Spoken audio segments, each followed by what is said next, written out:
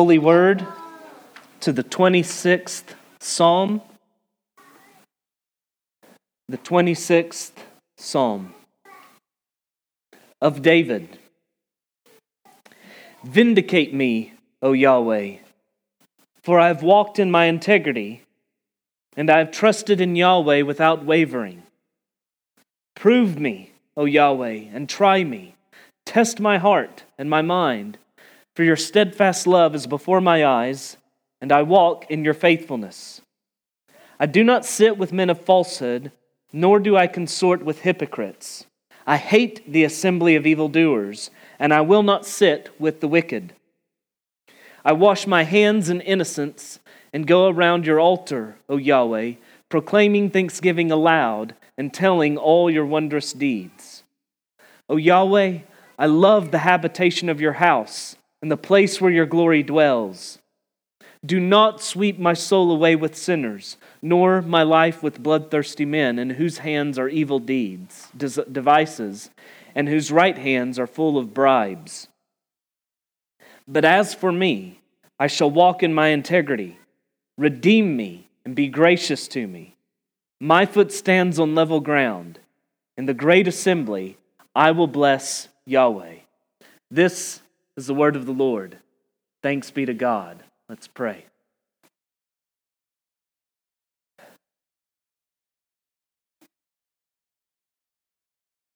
Father, I pray your mercy on us, for shying away from portions of your word that aren't so culturally acceptable, because we've chummed up with the world. I pray, Father, that you will put steel in our spine so that we might have confidence and boldness for the glory of your name, and so that we don't either cower before this world or start to use its own tactics to think we could advance your kingdom thereby.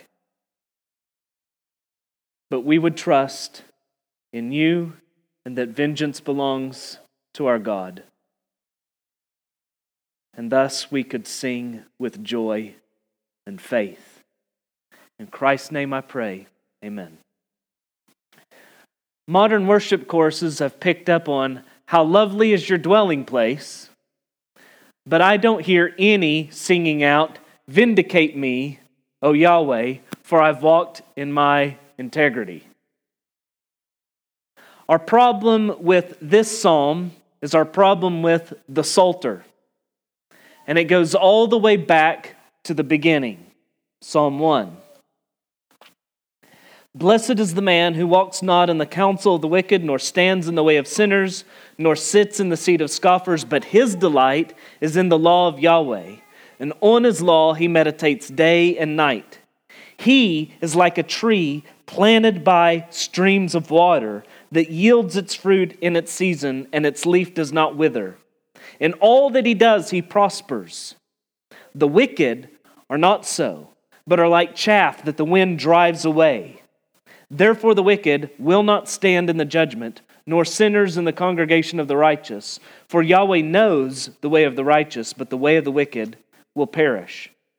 The first thing to settle as you come to the Psalms is that there indeed exists such a thing as the righteous man. He's not a mythical creature. As surely as the wicked man exists, so does the righteous man. And it's true, all righteous men were once wicked men. All trees were once chaff. And the change was a mighty act of the grace of God to turn chaff into a tree. All true. The saints then are not self-righteous, nor are they yet perfect, but they are truly righteous. They have not only the righteousness of Christ imputed to them, they are progressively more and more so, being sanctified and conformed to the image of the Christ whose righteousness is imputed to them.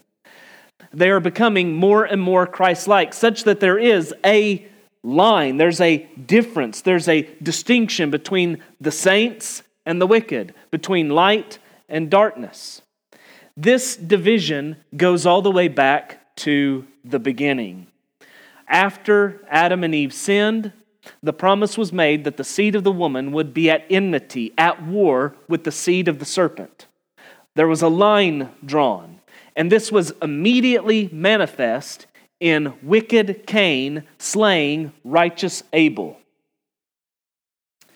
Whenever we open the Psalms then, our problem is this. We open them expecting them to smell like a floral shop. And instead, they smell like a battlefield. The line has been drawn in the sand, and you're either on one side or the other. Too many professing Christians are trying to play Switzerland. We are scared to offend God. He's the superpower. But we still want to trade with the world. But there can be no neutrality. You're on one side or the other. Do you want wickedness to fail? Do you want righteousness to be established? And if so, then this psalm can teach you how to pray. If not, you're smelling roses in the middle of a minefield, and you'll soon find that your naivete doesn't neutralize the threat. It doesn't do away with this reality that has existed since sin and God's promise of grace. This prayer consists of 4 harmonious petitions. The first 2 petitions form a pair, vindicate me, and then verse 1, and then verse 2, prove me, try me, test me.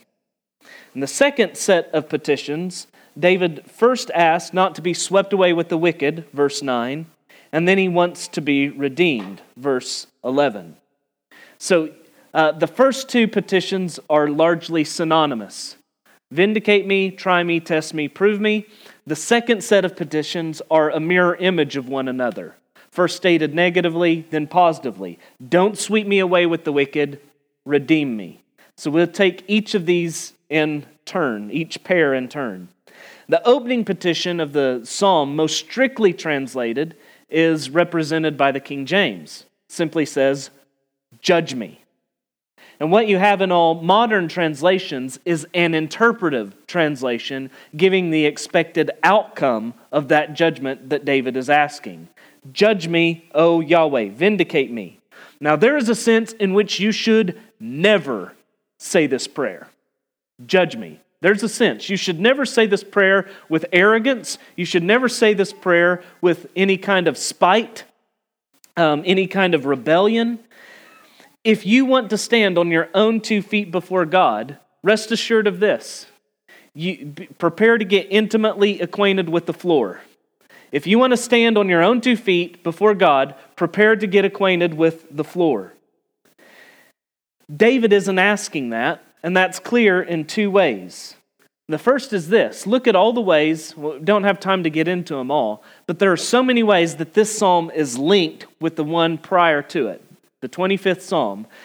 In both of them, David is praying that God deal with his enemies. He's praying this prayer of faith. He's trusting Yahweh to deal with them. He is trusting God in both of them. But in the 25th Psalm, he says, remember your mercy, O Yahweh, and your steadfast love, for they have been from of old. Remember not the sins of my youth or my transgressions according to your steadfast love. Remember me for the sake of your goodness, O Yahweh. David isn't wanting to simply stand on his own 2 feet. Hey, judge me by what I've done. He is trusting in Yahweh and his covenant grace and love and forgiveness. Second, you can see how this is carried over into the current psalm, albeit in muted terms.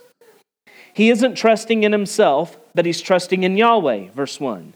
He looks to Yahweh's unfailing covenant love, verse 3. He worships at the house of Yahweh, around the altar proclaiming what Yahweh has done, verses 6 through 8. And his plea for vindication and redemption are a plea that God would be gracious to him, verse 11. See, David simply knows this. He knows that there is a line in the sand. He knows he stands on one side, and he knows who stands on the other. And he knows who's made the difference. God. This is not personal. What David's crying out here isn't some personal vindictive vengeance that he's wanting to exact on those who dare to oppose him. David stands with the people of God. He stands with God. On the other side are the enemies of God. David isn't Pelagian, you see. He doesn't think that all men are basically good. And there are some wicked guys that stand on this side, and there are some more righteous men than the other. He's not Pelagian. He recognizes this. He says this in the 14th Psalm. The fool says in his heart, there is no God. They are corrupt. They do abominable deeds. There is none who does good. Yahweh looks down from heaven on the children of man to see if there are any who understand, who seek after God. They have all turned aside. Together they have become corrupt. There is none who does good, not even one. They have no knowledge, all the evildoers who eat up my people as they eat bread and do not call upon Yahweh. And so first thing is, you see, all are wicked, and then all of a sudden there are people. And how did they get to be God's people? Grace. But that grace drew a line in the sand, and there is a war that ensues. And so there are God's people, and then there are those who want to eat God's people. Do we desire that they too, do we desire that those people who want to eat us would eat with us at the Lord's table of grace? Absolutely so. We desire that. We long for that. We pray for that. We share the gospel with our enemies in hopes that they will, like us, be turned from chaff into a tree. But our supreme hope is this, that God would magnify his name. And his magnifying his name means that he will vindicate his name. And that means he will vindicate the bride of Christ who bears the name of his Son. And it is righteous and just that we should long for this. And this is all magnified with David because he's God's king of God's people. If the king is not vindicated, God's people are destroyed. To be indifferent to this prayer is like being indifferent to Jesus remaining in the grave. It means that you don't want God's Son to be vindicated, to be manifestly glorified before this earth and every knee bow to him. But God did raise his king. The verdict that this world tried to put on his Son was shown to be false. He is exalted. Every knee will bow. His Son's glory will be manifest. And to this, the saints should exclaim, "Come, Lord Jesus." And Father, magnify your Son. By the salvation of the saints or by the judgment of the wicked, may the glory of Yahweh cover the earth like the waters cover the sea. Or we could put it this way. If you understand Psalm 1 and you can sing it, then you can sing Psalm 2. If you can sing the first psalm, then you're longing for the second psalm. Now therefore, O kings, be wise, be warned, O rulers of the earth. Serve Yahweh with fear and rejoice with trembling. Kiss the Son, lest he be angry and you perish in the way, for his wrath is quickly kindled. Blessed are all who take refuge in him. Now the grounds upon which David makes this plea are as having walked in his integrity and his steady trust in Yahweh. Verse 2. Vindicate me, O Yahweh, for. And David in this isn't claiming perfection. He isn't saying, I've merited this, give me my due. David is establishing, I stand on this side of the line. You may not be able to pray that you're a David or a John. I'm a David, I'm a John, vindicate me. And if you do pray that way, you didn't really understand this psalm at all.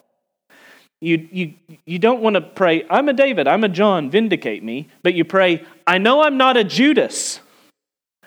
I know I'm not a Pilate. I know that I stand on this side of the line with the people of God. Do you fear Yahweh? Do you trust in Jesus? Do you walk in the ways that He's given us in His Word? And if so, you'll be hated by this world to varying degrees. And that hatred is an expression of animosity, not really to you personally. It's an expression of their hatred of the king to whom you bow. And as you understand it as such, not that it's personal anymore, but this is an expression of their hatred of Christ. And whenever you understand that, you should desire that the name of Christ be vindicated. Your cry for vindication then, as the people of God, is a cry for Christ to be exalted. Outside of Christ, God's fiery judgment and condemnation is man's greatest dread and terror. But in Christ, it becomes the saints' vindication and salvation come to its consummation. Whenever our redemption is full and complete, it will mean the destruction of all of Jesus' enemies. The second petition of David comes quickly in verse 2. And the point isn't, whenever he asks, try me, test me, prove me, the point isn't that David has a pure heart, but that he has a true heart. David isn't saying, I've got a perfect mind, so prove it, examine it, test it out. He's not saying I have a perfect mind. He's saying I have a renewed mind. He isn't saying I have a perfect heart. He's saying I have a regenerate heart. Prove me, test me, try me. Here's the way Michael Wilcock comments on it. He says, it is a plea that the divine refiner should test, try, examine David to demonstrate not that the metal is pure. It isn't, hence the need for refining, but that it is precious. It really does belong in the refiner's workshop. And again, David gives the basis or grounds for this petition, and they function, as it were, as the proofs of his goldness, of his genuinely being the Lord's. And the first is that Yahweh's steadfast love is continually before his eyes. And the word that you have in the Hebrew, represented by the two English words, steadfast love, is that rich word, hesed, that no one English word really does the job at getting to. Indeed, two English words I don't think are sufficient. I don't think steadfast love really gives you an idea of what's being said here. The most concise effort I can make at it that I think is reasonable is Yahweh's unfailing covenant love, or his steadfast covenant loyalty, or his continual or unceasing, maybe better, unceasing covenant faithfulness. You have to immerse yourself in the reality of what the Hebrews have experienced whenever they use this Hebrew word. It's not something that's alien to you.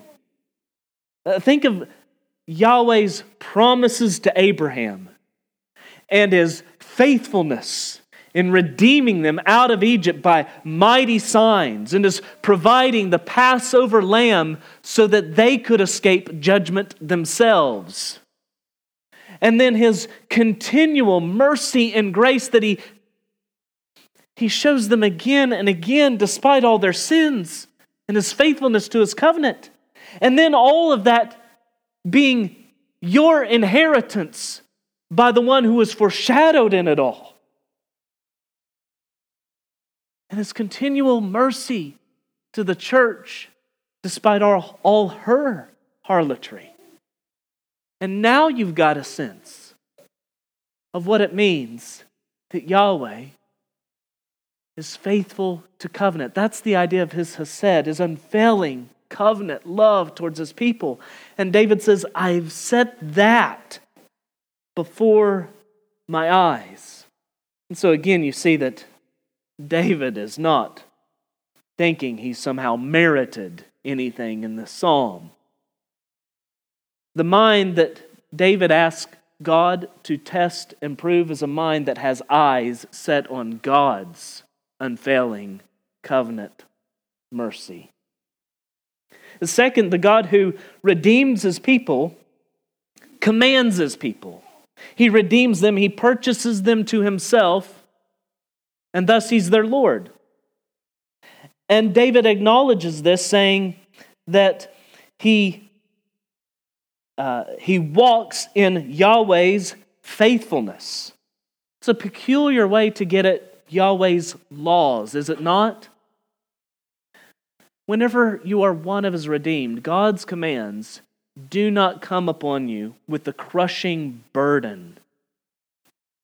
They come to you as his faithfulness, his goodness to lead you and instruct you in righteousness in the way of life. In this, David's plea is neither then legalistic nor antinomian. David doesn't think he's climbed the ranks by his own merits, and thus that he can call in a favor for recognition. David is not asking for a public promotion because of his hard work. But neither is he playing games with the Nazis and yet presuming he will not be involved in their war trial.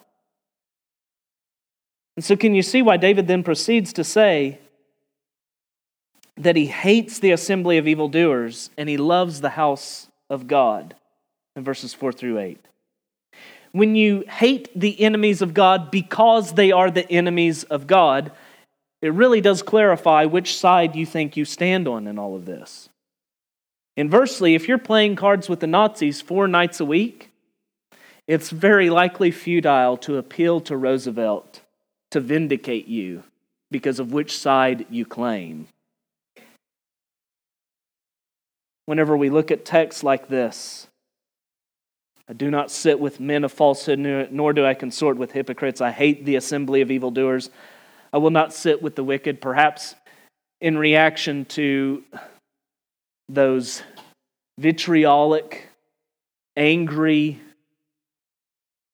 expressions of fundamentalism like Westboro Baptist. Perhaps in reaction to all of that, we're quick to say, but wasn't Jesus a friend of sinners?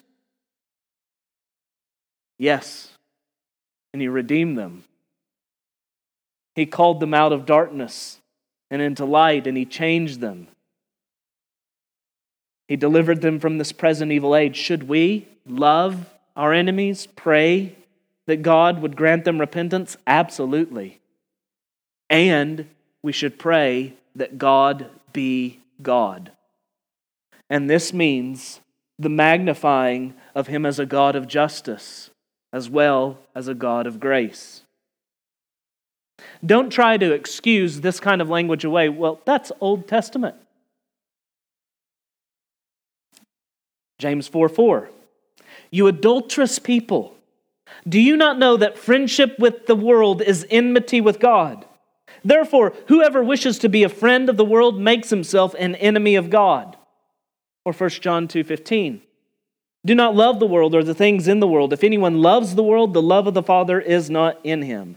Yes, love your neighbor across the street. And pray for the Christian baker and all the forces of evil that are against him, that have ruined, taken away his business, left him destitute. Pray that all those forces be brought to nothing.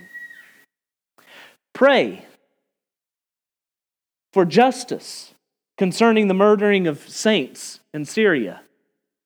And pray that God would bring many Syrians to know the name of Christ. And realize that those are not at war. Those two petitions are not at war with each other. Rather, the one is very likely going to be what leads to the other in any kind of temporal sense. If we don't pray this way, may I suggest that the reason is we don't really want to see Dagon lying flat on his face and decapitated before Yahweh. We like the idolatries of this world. We sit with men of falsehood because we like their lies. We consort with hypocrites because they advise us in a way that we can give the appearance of righteousness as well and still cling to our passions and desires of the flesh. We love the assembly of evildoers because their idolatry is attractive to us. We sit with the wicked because we find the delicacies of their tables appetizing. The American church doesn't pray this way because she's full of chaff. The righteous pray this way because they are like trees that drink up the Word of God and meditate on His law day and night. We don't want judgment to fall upon the house of the wicked because we're comfortable on their couch. The trees drink up the water of the Word. The chaff, they are driven about by every wind of doctrine. If we don't pray this way, it's because we're being driven by the world instead of rooted in the Word. Whenever judgment does fall, though, it will fall first on the house of God. And no one prays that that would happen so much as those who are in the house of God. God, purge your church, because no one so blasphemes your name as those who bear it falsely. Purge your house. The true saints long that this be so. May the world be purged, and may the church be purged. May the name of Christ be exalted above all. In contrast to David's hatred of evildoers, we're next told that he loves the habitation of Yahweh's house. Verses 7 through 8 all concern worship in the house of Yahweh, which at this point was still a tent. The first petition David brings in this, I wash my hands in innocence, draws upon the imagery of the tabernacle court or the temple court in this way. You had the tabernacle, you had the altar, and in between them there was the bronze laver. He's washing his hands in innocence. And again, what David is doing here with the flow of the psalm, he's not saying, I'm innocent of sin before you. He's saying, I'm innocent of their accusations. Here's the kind of thing David was dealing with. Psalm 71 gives you a flavor for it. Do not cast me off in the time of old age. Forsake me not when my strength is spent. For my enemies speak concerning me. Those who watch for my life consult together and say, God has forsaken him.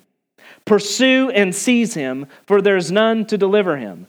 The wicked will try to spin judgment on the righteous. The wicked will try to spin judgment on the righteous. They will accuse the saints of hatred and ungodliness, of being unloving, unkind. And when they do, we shouldn't plead guilty. Whenever the world points their fingers at us, there are many times we should say, I am guilty of that sin before God, and graciously He has made propitiation for those sins. Let me tell you about my Redeemer. There are times whenever the world accuses us of sin and we should say, I'm a lot worse than that. In fact, every time they accuse us of sin, I'm a lot worse than that, but there are times whenever we should say, but I'm not that kind of bad. Or that isn't bad. Whenever we're guilty of sin before God, we confess it, we repent. But whenever this world tries to slam our righteousness as sin, we should not cow. We should not bend. Whenever the world condemns our righteousness as sin, we shouldn't feel shame. We shouldn't feel guilt. Whenever the crowd tries to shame righteousness, don't hang your head in shame. Lift it up all the more. Wear it as glory. Whenever the world says that a wedding is just as beautiful if there are two wedding dresses up front rather than the typical dress and tuxedo, insist that it isn't beautiful and that a wedding simply isn't. That's not marriage, it's a mirage. It's a fake. And don't buckle under the intoleristas' accusations of intolerance. Whenever you stand for righteousness, stand. Don't bow. The application is broad and diverse. Any kind of stand you're taking for righteousness, and whenever the world tries to shame it, whenever the world talks about women's choice, you know that you're standing on truth, you're standing for life, you're standing for righteousness. Don't cower, don't bow, don't feel shame, stand. David goes, you see him next, he's going around the altar and he's proclaiming thanksgiving and he's telling of Yahweh's wondrous deeds, verses 6 through 7. The altar is a place where God provided blood. Leviticus 17:11, God says, I've provided the blood to atone for your sins. This is the altar where God provides atonement so that he may dwell among his people in covenant love and mercy. And David is circling it, speaking of Yahweh's great deeds. He's speaking of Yahweh's he's praising Yahweh. Yahweh dwells in the midst of his people, that he's redeemed by grace, by the blood he's provided. And all this is a way of seeing again that David's petitions are rooted in God's grace and mercy. He loves God's habitation, but David is acknowledging in this, we love because he first loved us. 1 John 4. This is the song of the redeemed then. Those whom God has loved in his beloved Son are then moved in gratitude and joy to express, as we see the sons of Korah leading Israel in Psalm 84. How lovely is your dwelling place, O Yahweh of hosts. My soul longs, yes, faints for the courts of Yahweh. My heart and flesh sing for joy to the living God. And those who love the house of Yahweh hate the tents of wickedness. As Psalm 84 goes on to say, a day in your courts is better than 1,000 elsewhere, for I would rather be a doorkeeper in the house of my God than dwell in the tents of wickedness. And David's third petition now, verse 9, is that he not be swept away with sinners, with the wicked. And this sets you up for the concluding contrast that will come at the end of the psalm. My foot stands on level ground. So you go from this petition of not wanting to be swept away like chaff to this rooted tree, knowing he stands with the people of God. David often is the specific target of the bloodlust, of these evil devices, of these hands full of bribes. David does not share in their ways. He walks in integrity, verse 11, and so he does not want to share in their end. Their hands are full of wickedness. David maintains his integrity, pleading that God redeem him, verse 11, and be gracious to him. And then he comes to this statement of confidence, having nothing to do with the assembly of the wicked, rather in the house of Yahweh. This is the temple imagery brought more full. He's not standing alone. He's standing with the great assembly, not the assembly of the wicked, but the great assembly of the redeemed. And standing there, he has sure footing, confident of Yahweh's redemption.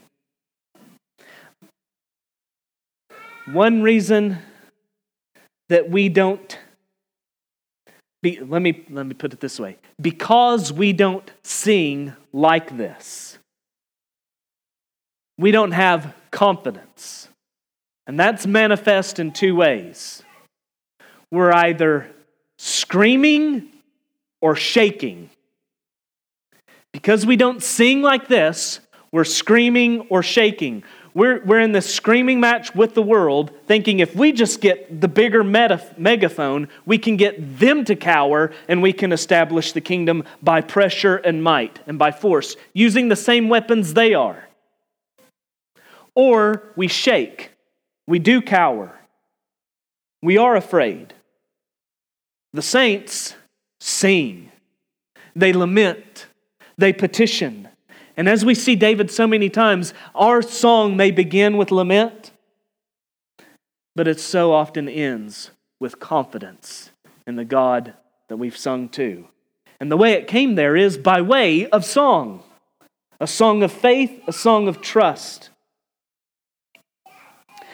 The trees will stand. The chaff will be driven away. Stand firm in righteousness.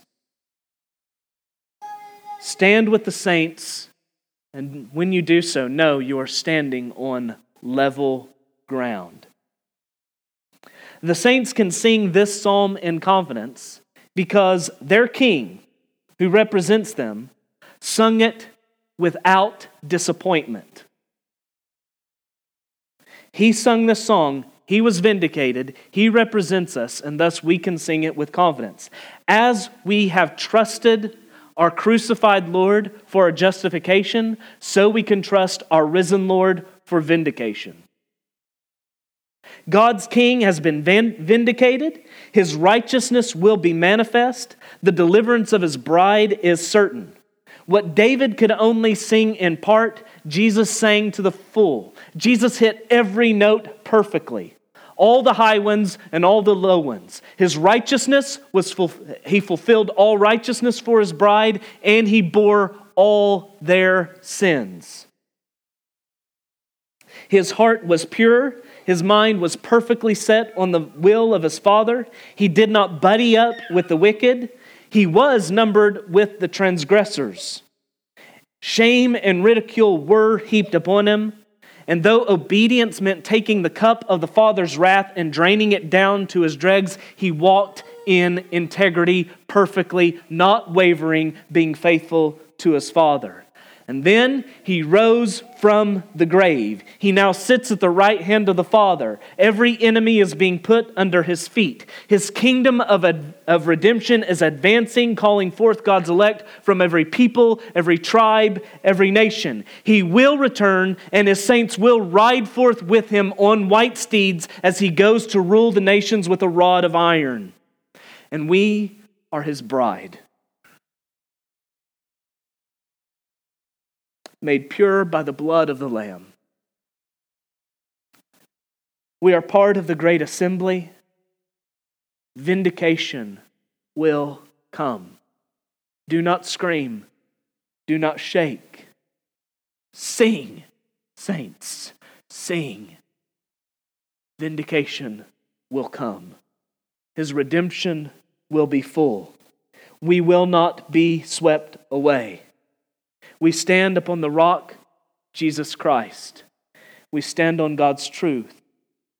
Bless his name in the great assembly, because all of this is of grace. Sinners, the lines have been drawn. The Son died for sinners and is the righteousness of all who trust in him. And so we plead with you, repent of your sins and throw yourself at the feet of the Lord Jesus Christ. Kiss the Son, or you will be swept away. Let's pray. Holy Father, all glory, all honor be to Christ. Father, have mercy on your people who have flirted with this world. Wash your bride by the water of the word and make her holy. And as we stand in truth and integrity for righteousness and truth, may we do so with heads held high, singing joy and love in our hearts, desiring that your redemption spread to the ends of the earth, calling forth unworthy such as ourselves, confident that justice will roll, that all evil has been dealt with at the cross of Christ or will be dealt with in the judgment he brings when he comes again. And so we do not shake, we do not scream, but we sing, all glory be to Christ, in whose name we ask this. Amen.